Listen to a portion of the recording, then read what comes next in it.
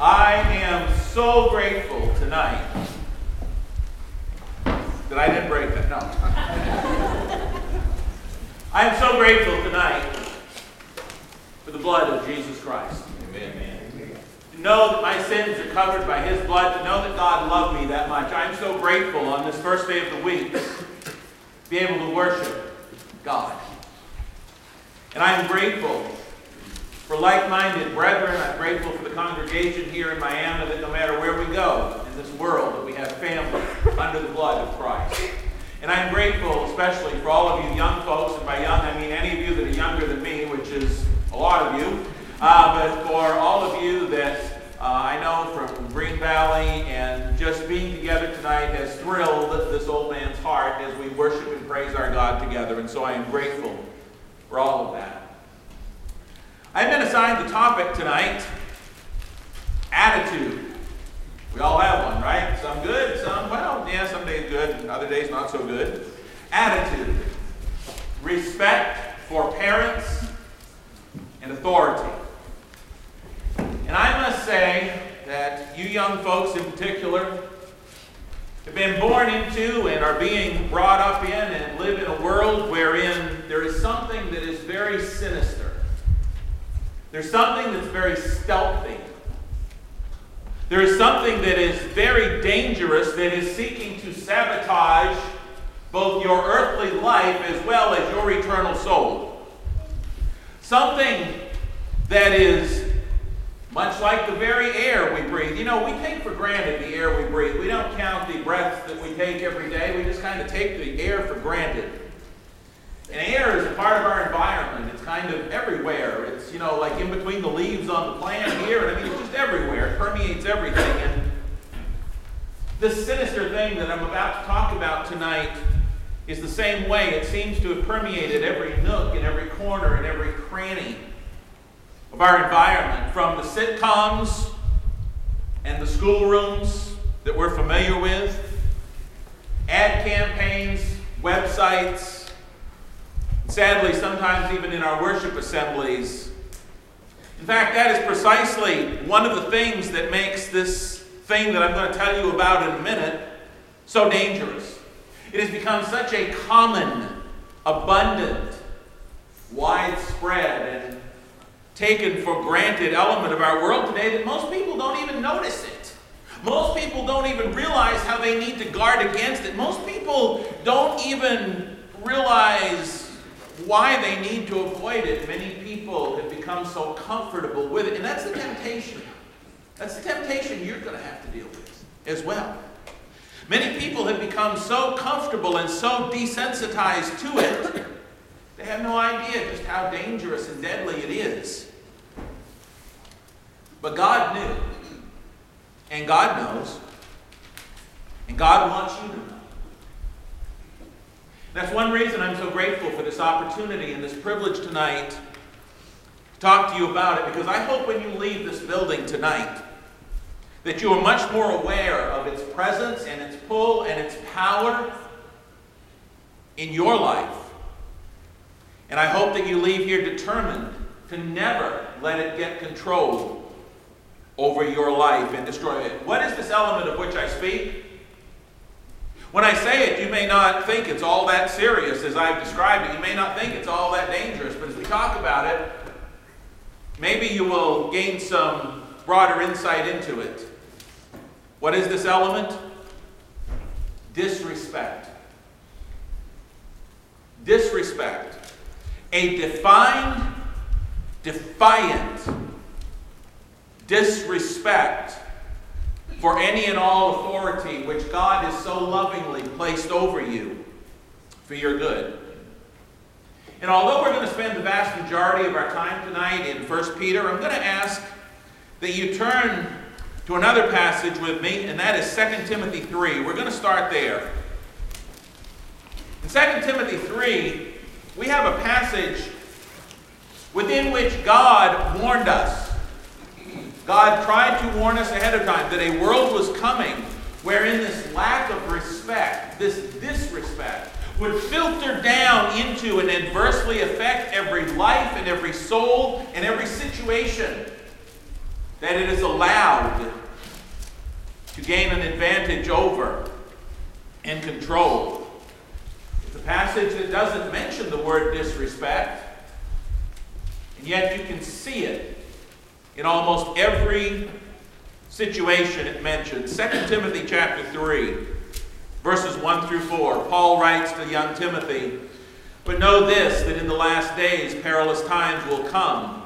For men will be lovers of themselves, lovers of money, boasters, proud, blasphemers." You see, they'll have no respect for God. Blasphemers, disobedient to parents, unthankful, unholy, unloving, unforgiving, slanderers, without self-control, brutal, despisers of good, traitors, headstrong, haughty, lovers of pleasure rather than lovers of God. Paul told Timothy, he said, this is what's coming. For those of you taking notes, there's a passage that you should add to your notes. Romans chapter 1, verses 18 through 32 echo these same sentiments.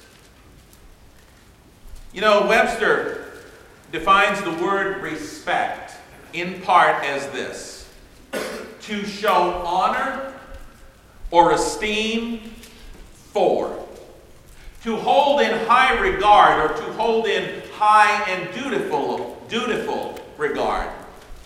The idea of respect, obviously disrespect being the opposite, but the idea of respect is that of holding another person, that of holding someone else in such high esteem or such high regard that you honor their power, that you honor their presence, that you honor their wisdom, that you honor their authority. And obviously the way you do that is by being willing to obey them and do what they say. I want you to stop and think about the world you live in today, and how it is a total lack of fear, a total lack of respect for the authority of God. Think about this. Really consider it. It is a lack of respect for the authority of God that is at the root of so many of the life and death situations in our world. I say your world, but in our world. I'm still here. You know, for some of us that, I won't say grew up, but for some of us that got older, years ago, we were youth years ago, maybe decades ago, some of the things that we see on the news today, we wouldn't have even thought those in our worst dreams. People walking into schools and shooting people, I mean, you know, we just didn't hear of those sorts of things. And yet today, it seems like it's a commonplace occurrence. And somebody over in the congregation where I preach said, how could such a thing happen? How could that even happen? How is that possible? I said, the answer is simple. The answer is Romans chapter 3, verses 10 through 18. If you're taking notes, I'm not going to turn there. But the answer is Romans chapter 3, verses 10 through 18, the conclusion of which is, in verse 18, there is no fear of God before their eyes. That sums it up. That's how this happens. That is exactly how this happens. The root of the problem is a total lack of fear or reverence or respect for the authority of God, for the person of God, for the judgment that's coming. You know, if somebody doesn't believe God exists, and somebody doesn't think there's going to be a judgment day, and they don't think that they're going to have to be held responsible for whatever they've done, they can do anything they want. There is no respect for God. Also, there is a complete and total lack of respect for the preciousness and the sanctity of human life which God created. That's how these things happen. But what else should we expect? Because the Bible says we reap what we sow. You know, when prayer was kicked out of schools, and God was kicked out of schools, and the Roe v. Wade thing was passed, and the millions of babies that have been aborted, all of those things that have happened, they've led to this total lack of respect for God.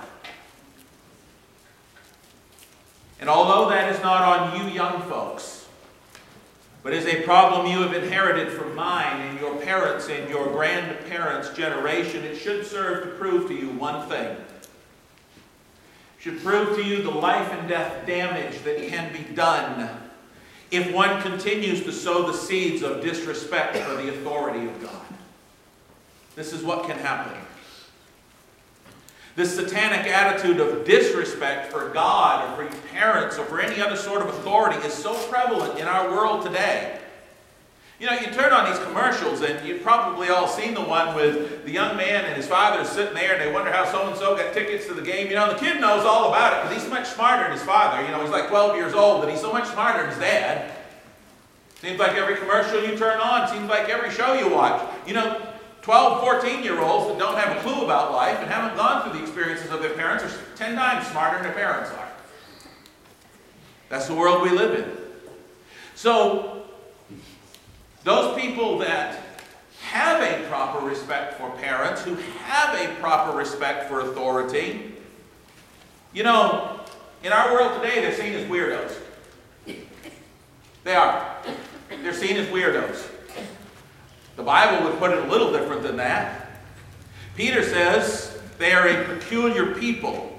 1 Peter 2 and verse 9 in the King James Version.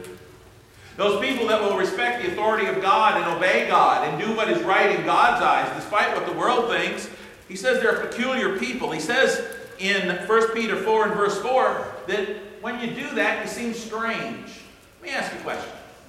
You ever done something, young folks, that you know God wanted you to do, and somebody in your friends' circle that wasn't a Christian or didn't go to church thought you were a little weird because you did it? Yeah, that happens. When you respect the authority of your parents, when you respect the authority of God, you're seen as a weirdo. You're seen as a stranger and alien. You're seen as strange to the world around you. Please open your Bibles to 1 Peter, if you would.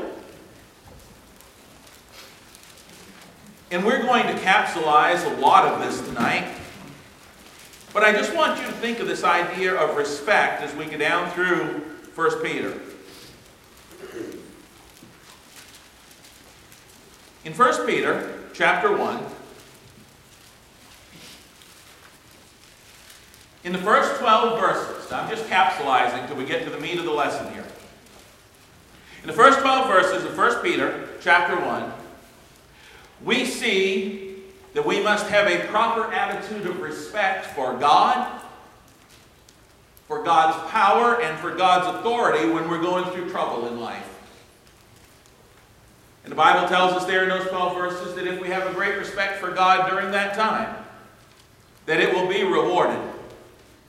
You know, sometimes our faith and our trust in God's power, when we're going through something hard, something difficult, we may seem silly to the rest of the world.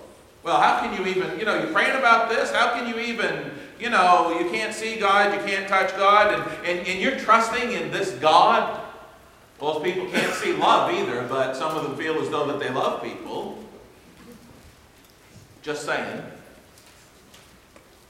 In the final 13 verses of chapter 1, we see how the proper attitude of respect for God's sacrifice of His Son, as well as the proper attitude of respect towards God's Word, changes the lives of those who will lovingly show their appreciation and gratitude to God by obeying Him, by submitting to Him.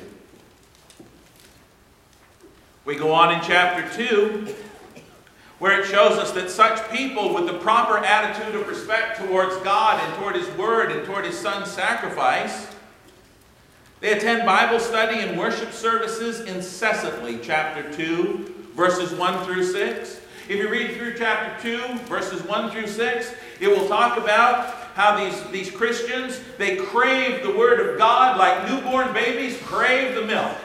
That's just what it tells us there in that passage. You know, if you have a newborn baby and the baby's hungry, it doesn't matter if you're in church services, it doesn't matter if you're at a concert, it doesn't matter what, that baby's going to scream, that baby gets fed. Is that right? That baby's hungry, that baby's going to eat, and that's just the way it's going to be. And the baby's going to continue to let you know until you feed the baby, right? Well, that's what Peter says here as far as Christians who properly respect God and His Word, and they're so grateful, chapter 1, for all that God has done for them. As newborn babes, verse 2, they desire the milk of the Word that they may grow thereby, if indeed they have tasted the Lord is good. Now, Sometimes when you go to church, sometimes when you say, some friends have a party on Wednesday night or doing something. Hey, can you come over? No, I can't. I got Bible study. What do you mean you got Bible study? Can't you go, Bible study some other time? You may get that. Because you see, when you have the proper attitude of respect for God and His Word, there's certain people that are going to think, well, that's kind of foolish. That's kind of silly. That's chapter 2, verses 7 and 8. They stumble, verse 8, being disobedient to the Word. But then I want you to notice what he says in verses 9 and 10 of chapter 2. We are called to be completely different than the disrespectful world all around us. Verses 9 and 10. But you, this is in comparison to those who think it's silly to obey God. But you, verse 9, are a chosen generation.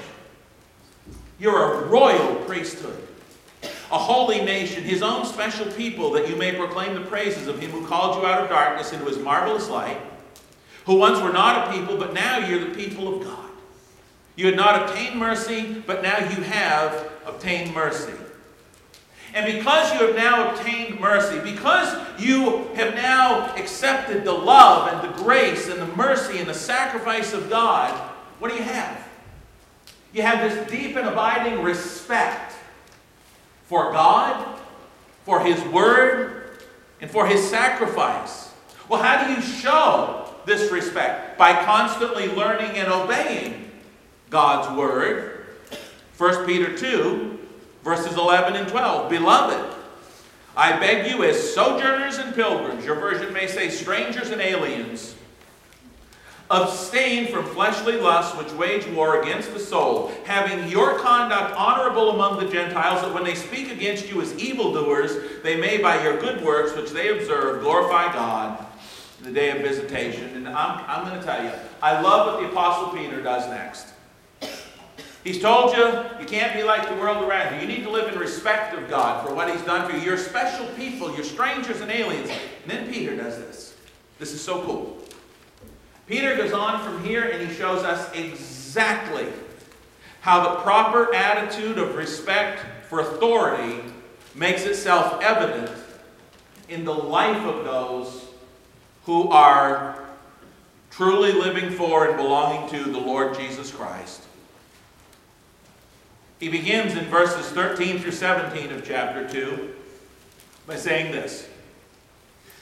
This proper attitude of respect for God's authority shows up in one's obedience to the laws of the land, or to the governing authorities. That is, when the laws of the governing authorities do not contradict God's law, Acts 5:29. So young people and older people, let's get right down to it. Let's get right down to where the rubber meets the road. How many of you young folks have your licenses? Thank you, Bob Deffenbaugh. You have your licenses. Okay? You know what? As a Christian, that means you need to obey the speed limit. It means you need to obey the traffic laws. Now, you can laugh and you can giggle, but what did we just read? What did we just see here? 1 Peter chapter 2, verses 13 through 17, tells you that you are to obey the laws of the land. Romans chapter 13, verses 1 through 7 echo this same thing. As God's people, you are to respect the laws of the land. Let me tell you something. I didn't grow up in the church. Most all of you know that. I was 26 when I was converted. And as a young man, I loved to drive really, really fast. Okay? I had a car with an engine that would probably outdo anything you've ever ridden in, because back then they were real cars and muscle cars and those sorts of things. Okay? I'm just telling you up front. Okay? Can't tell you how many accidents I had, but don't remember them all, but that's the way it goes. And I used to drive tractor trailer for a living. And I used to drive really, really fast. I drove to New York City. I drove to Boston. I had deliveries down there. And the faster I drove, the quicker I got home. I drove really fast. Then we became Christians. We were converted. Within a few months, Romans 13, 1 through 7, and 1 Peter chapter 2, verses 13 through 17 got really real. And I realized that as a Christian, I had to live different. I slowed down, started obeying the speed limit. Now, I'm sure that some of those other drivers they used to go out convoy with, and we'd all take off and go as fast as we could. I'm sure they thought I was pretty, a little missing a few, They thought I was nuts, I'm sure. Matter of fact, Peter would tell us of people who don't understand when we're converted and we do those sorts of things in 1 Peter 4, 1 through 5. But you know what? That was a great evangelistic opportunity. Somebody come on and say, why are you not driving like you did 3 weeks ago? Let me tell you about Jesus.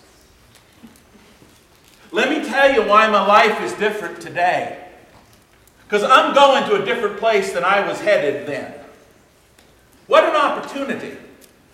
Anyway, moving along quickly because of the clock. Eventually what happened a few years down the road when computers first got really popular, they put these computers in our trucks that could tell how fast you were going right to the second. And boy, you should have heard the complaints from the other drivers when those went in. But I was as happy as I could be because I'd already slowed down several years before that. It really wasn't a problem. Thank you. I had coming down a hill one day in a 50-mile-an-hour zone, coming down a hill and went to 35 at the bottom. There's an S-curve around the lake there back in Maine. And they just paved the road, and there was this car coming really fast behind me, and he squirted out around me, coming into a blind corner. And so I'm coming into this corner, and there's another guy that wants to do it too, and I'm looking down around this next corner because I'm in the tractor trailer. I see another car coming. I see this guy riding my bumper. It's not going to end well. I'm paying attention to that. I don't pay attention to my right front wheel. My right front wheel gets over into the soft sand, and the tractor trailer went over, and I totaled it. I was trying to feed my family with my income. My boss takes me in a week later, and he says, let me tell you something. He said, this company looked for every reason to fire you. You totaled the rig. But he said, that computer said in that 35-mile-an-hour zone, you were 2 miles an hour into the speed limit. He said, if you'd have been 2 miles over, we could have said, speeding, and fired you. But because you were 2 miles an hour under, come back to work Monday morning. Is that a praise God or what? Yeah. You see, we are to obey the laws of the land. And today, even some police officers don't have any respect, it seems like, for the laws they're enforcing. You get down the highway, you set your cruise control at 75, the speed limit's 75, and, you get out of the way because the guy behind you that wants to do 80 or more, and you get out of his way and he pulls over in front of you so the cruiser with no lights on can do 90 to go by him. In some cases that happens. And so it's hard for us to say, well, if the cops are, they're just speeding around, and everybody else is, why can't? Because you're not everybody else. You belong to Jesus. Amen.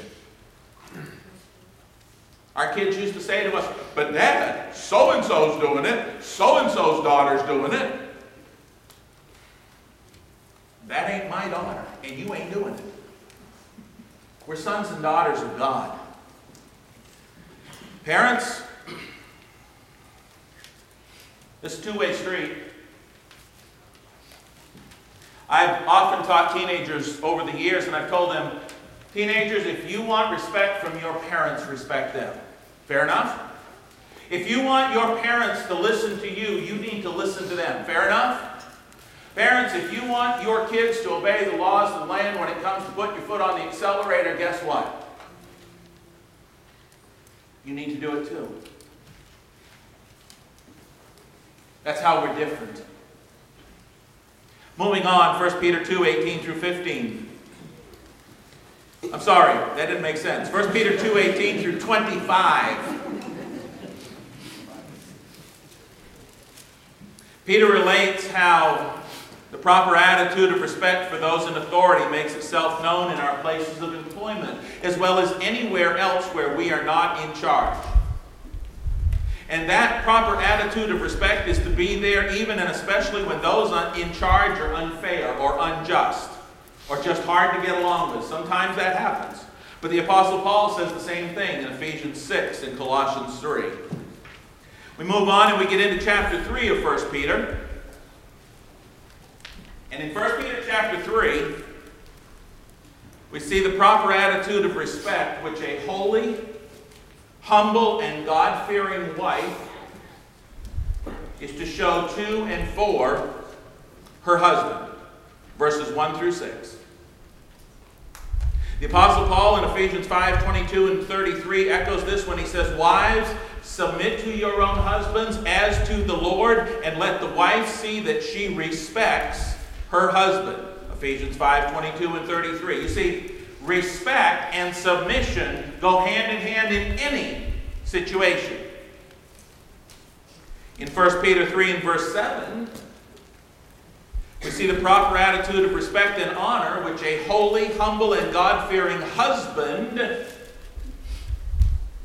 will show and display and hold and cherish, and how he will honor and appreciate his wife, loving her as Christ loved the church, and thus giving himself and his wants and his needs and his desires up for hers, as Paul would tell us in Ephesians 5:25 and following.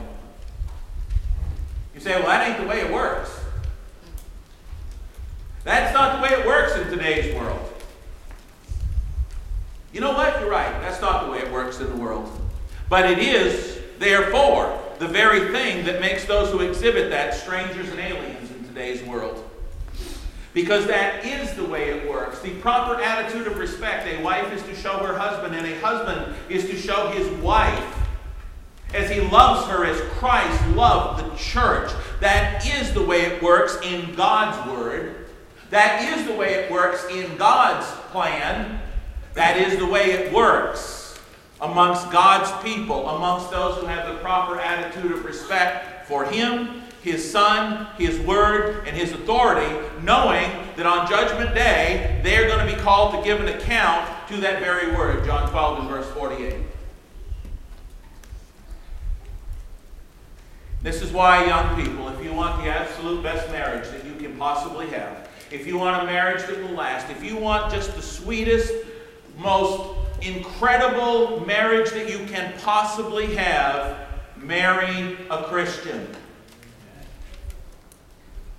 If you want a spouse, boys and girls, who truly loves and honors and cherishes and appreciates and respects and is devoted to you, then marry a Christian who truly and sincerely loves and honors and cherishes and appreciates and respects and is devoted to God.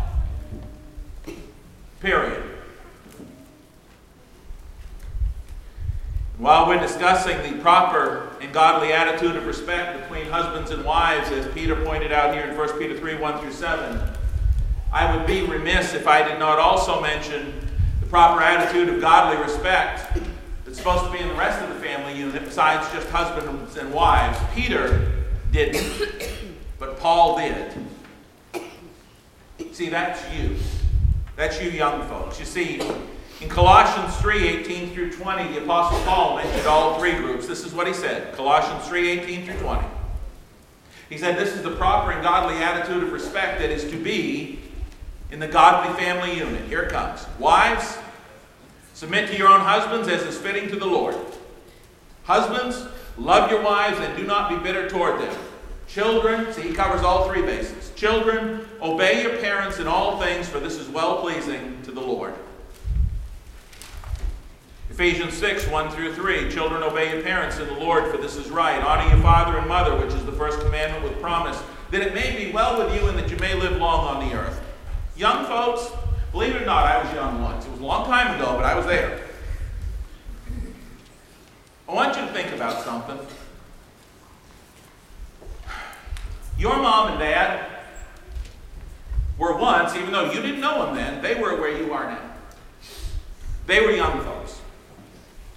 And they weren't married at one point. You don't come out of the womb married, obviously. They had to learn some things, and they had to grow through some things, and they've been through some struggles. They've been through some troubles, and they've learned in those struggles and troubles about leaning on God, about leaning on each other. They've learned something. This is why Paul says in Ephesians 6, listen to them that it may go well with you. Listen to them. Respect what they have to say. God says, because if you do, that'll help you have a better life. Now, you may not think they've been there, but they've been there. It is within the home wherein we learn the proper attitude of godly respect for authority through the discipline that we receive there. That's what makes us better Christians in the household of God. Did you know that? That's what we're told in Hebrews 12, 5 through 11.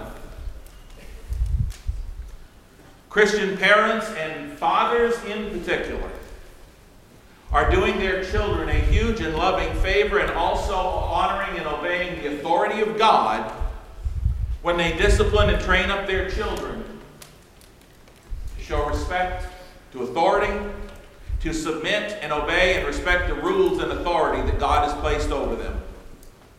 You know, when you learn as a young person to respect the perimeters put around you, when you learn that, that helps you to grow up into more productive and responsible adults and co-workers and classmates and spouses and all of those things. And finally,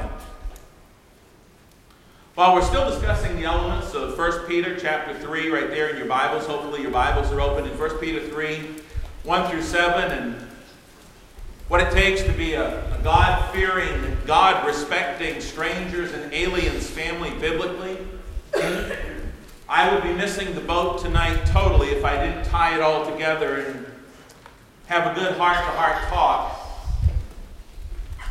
regarding clothing. Clothing. 1 Peter chapter 3. Let us read verses 3 and 4. Follow along, ladies. It says there, "Do not let your adornment be merely outward, arranging the hair, wearing gold, or putting on fine apparel. Rather, let it be the hidden person of the heart with the incorruptible beauty of a gentle and quiet spirit, which is very precious in the sight of God." In a similar passage in 1 Timothy 2:9, Timothy would be told by the Apostle Paul that women must adorn themselves in modest apparel. I want to start with you dads. See, while I mean no disrespect whatsoever to any wife or woman or Christian sister here, you dads and husbands and fathers,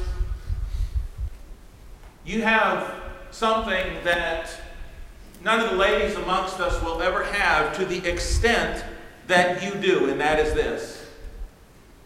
You men have a complete understanding of the vital, visual, biological, physical, chemical, and psychological effect that an improperly dressed woman has on a man. You understand that in a way that your wives never will be able to. Nothing, no disrespect, ladies. There's things about, believe me, there's things about you ladies us guys will never understand either, okay? So we're even on this. Dads,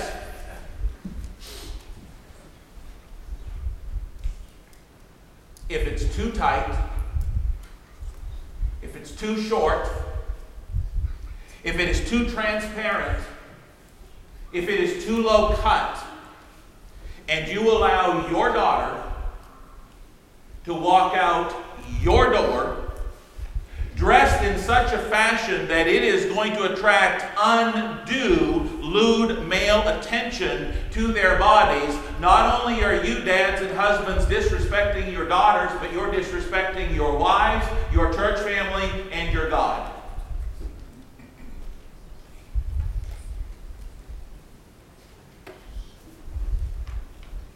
Karen and I were in Walmart a couple of years ago. We walked in for something, and a couple of young ladies walked in behind us.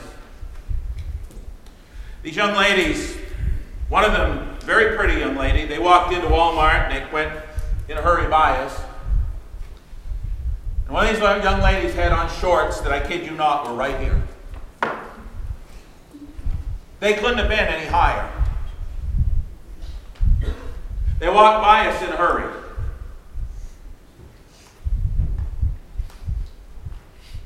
How their dads let them out of the house dressed like that is beyond me, being a dad of two daughters. And they went scurrying by, and one had fringe from the bottom of her shorts, and Karen and I were just, it was like... But you know what maybe the saddest part of that whole thing was? One of those young ladies had on a very flimsy top as well, if call it that, spaghetti strap top, and on the back, it had the logo and the lettering advertising for a local church youth group.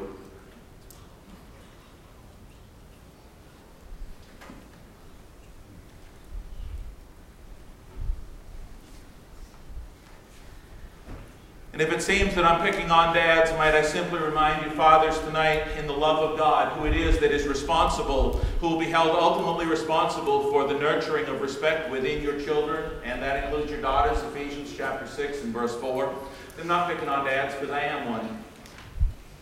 Next, I want to talk to you young Christian ladies, Christian sisters and daughters. For the love of God, I want you to read verses 3 through 6 again, right here in 1 Peter 3. I want you to read verses 3 through 6 again. And again. And again. And again. I want you to read 1 Peter chapter 3, verses 3 through 6 over and over and over and over until you see it. Here's what I want you to see. The world around you that is walking in the darkness of sin and disrespect to God is constantly lying to you. Ladies, the world around you is lying to you. True beauty is not determined by how you look on the outside today, but is defined by the heart after God that you have on the inside forever. True beauty is who you are for God on the inside. It's not all tied up on the outside. Proverbs 31 is something you need to read later, and it ends with these words: charm is deceitful and beauty is passing, but a woman who fears the Lord, she shall be praised. The most beautiful ladies, young ladies, the most beautiful women in the world are not found on the movie screen. The world's been lying to you. They're not found on the movie screen. They're not found on a CD jacket cover. They're not found on the cover of a magazine. I'm going to tell you, Proverbs 31 and 1 Peter 3, I'm going to tell you where the most beautiful women in the world are found. They're found in the Lord's church. Every time the doors are open. They're found studying their Bibles. They are found committed to their God. They are found supporting their husband, whether he is a believer or an unbeliever. They are found supporting him. The most beautiful women in the world are those godly women who are committed to raising their kids in the Lord. Those are the most beautiful women in the world.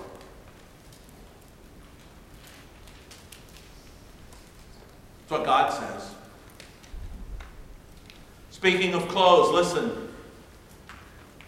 I understand that it can be very difficult for a young lady to find proper clothing today for a strangers and alien Christian family in today's world. I understand it can be difficult to find proper, appropriate, modest Christian apparel for a young lady who respects both her God, her parents, and her church family, and especially herself. Karen and I raised two daughters. Katie lived at home until she was 30 years old. When Katie was in her 20s, 24, 26, 28, Katie would often come on a Sunday morning out of her room and say, "Dad, is this okay to wear to church?" The kid was almost 30. And I praise God. "Dad, I don't know. That one's borderline." Ask him, "Mom!"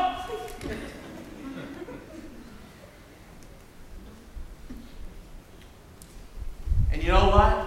If Mom said, not quite, guess what? No grief, no hassle. She respected her mother because her mother knew. Or if Dad said, I don't think so, that said, "No, Kate." Okay.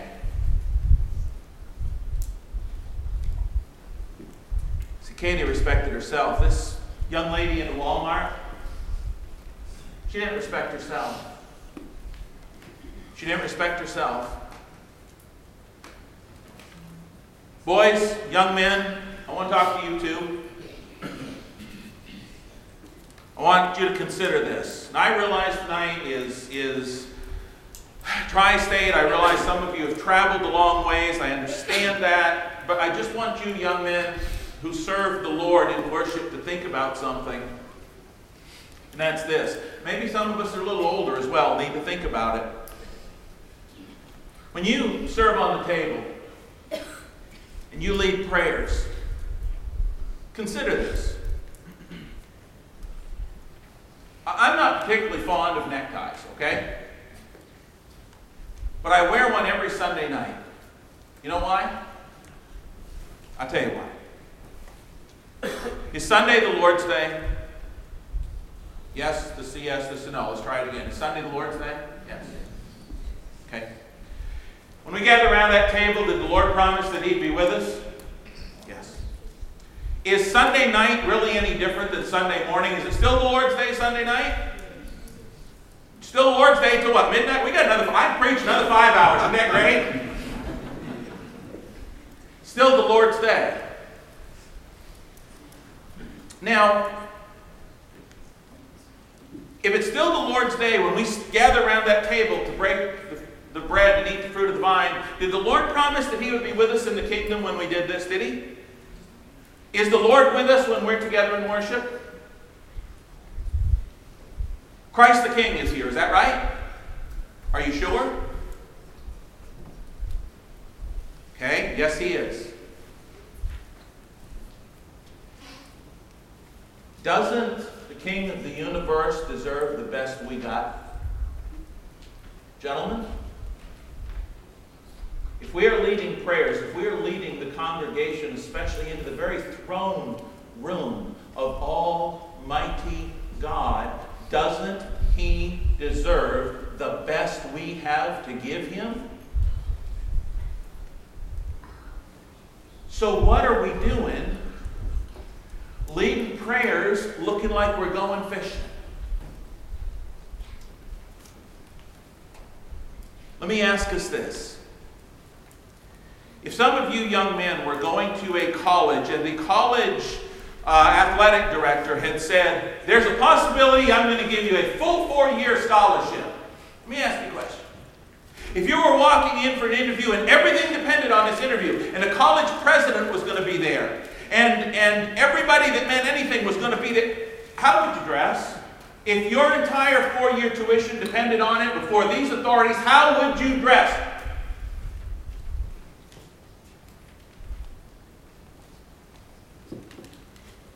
Would you show them more honor and respect than you do God? What about young people, or what about anybody who's about to be sentenced? They're brought before the judge. They're going to be sentenced. You know, you see them in their orange jumpsuits, or you see them in their handcuffs. But boy, when they come before the judge to be sentenced, life and death maybe, freedom or anything else is on the line, and they come before the judge. Guess what? They're cleaned up, their hair's combed. You know, they don't have a beard like I got. They're looking pretty good. Why? Because they're before an authority figure that has in his hand the power of where they spend the next few years. Does God deserve at least as much of our best as they do? Does He? Malachi chapter 1, please. Malachi chapter 1. Respect. Malachi chapter 1, beginning at verse 6.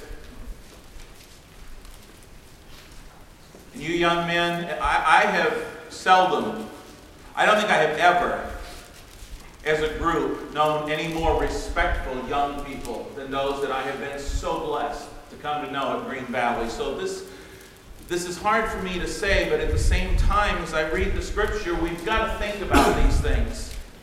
Malachi chapter 1, beginning at verse 6, look at what God says. He says this. Malachi, obviously the book just before Matthew. A little short book, just a few chapters. I want to hear those Bibles turning, especially you young men. I want you to look at this. Malachi 1 and verse 6, a son honors his father, and a servant his master. If then I am the Father, where is my honor? And if I'm a master, where's my reverence? God says, if I'm truly the Lord here, where's the respect for me? Says the Lord of hosts to you priests who despise my name. Yet you say, how have we despised your name? He says, you offer defiled food on my altar, but say, in what way have we defiled you? By saying the table of the Lord is contemptible. And when you offer the blind as a sacrifice, isn't it evil? And when you offer the lame and sick, isn't it evil? Offer to your governor. Would he be pleased with you? Would he accept you favorably, says the Lord of hosts? What's God's message? God's saying, look, you're bringing me less than your best. You're bringing me this disease, this stuff you're going to throw away anyway. You're bringing me less than your best. Don't I deserve at least as much as you give to the governor? You wouldn't offer this garbage to the governor. Why are you offering it to me? Don't I deserve at least as much respect as the governor? Verses 13 and 14 of Malachi 1 conclude.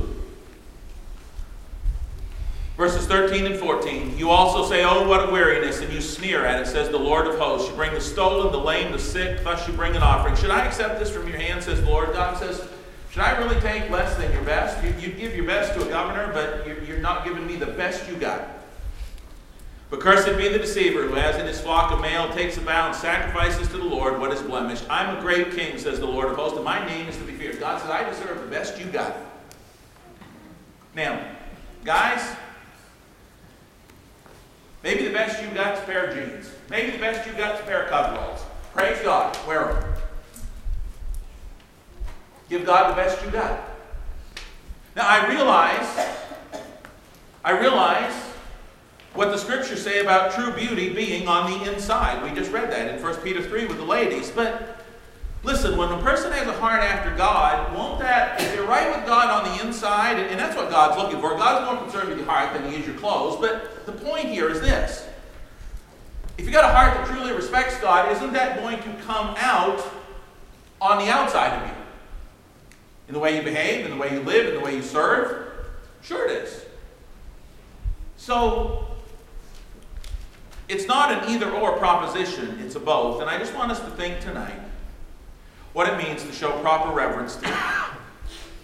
If when we come together to partake of the elements, God is in the house. God is here. God allows us to be in his presence. Yes, first and foremost, what we are on the inside is what matters the most. But brothers, when we get up to serve the Lord, and we lead this congregation into his presence in prayer, shouldn't we be showing all the reverence and respect that we can? Psalm 40 and verse 4 says, blessed is the man who makes the Lord his trust and does not respect the proud. Do not allow yourself to be deceived by Satan. Don't allow yourself to be deceived by the disrespectful world all around you. Respect God and respect all of the authorities that God has placed over you for your good in everything. God's placed those over you for your good. Parents in the home, leaders in the church, governing authorities, teachers in your schools, bosses on your job. See, this respect is what the world is lacking today, and that's what's left it in such terrible and deadly shape. That's why people steal from other people. That's why people do bad things to other people. There's no respect. There's no respect for authority. But respect is what God's grateful people show to God and therefore to one another as they love and appreciate God. Consider these things. Just consider them. Do not be like the world around you who has no self-respect, no respect for authority, no respect for God, no respect for anything. Because you were saved by the blood of Christ to be different and better than that. Tonight, if there's anybody here that's not been cleansed by the blood, if there's anybody here tonight who's not a member of the Lord's church, if you would do that, if you need the prayers of the church, maybe to make you stronger, if you have any of those needs, will you please come to the front as we stand and sing.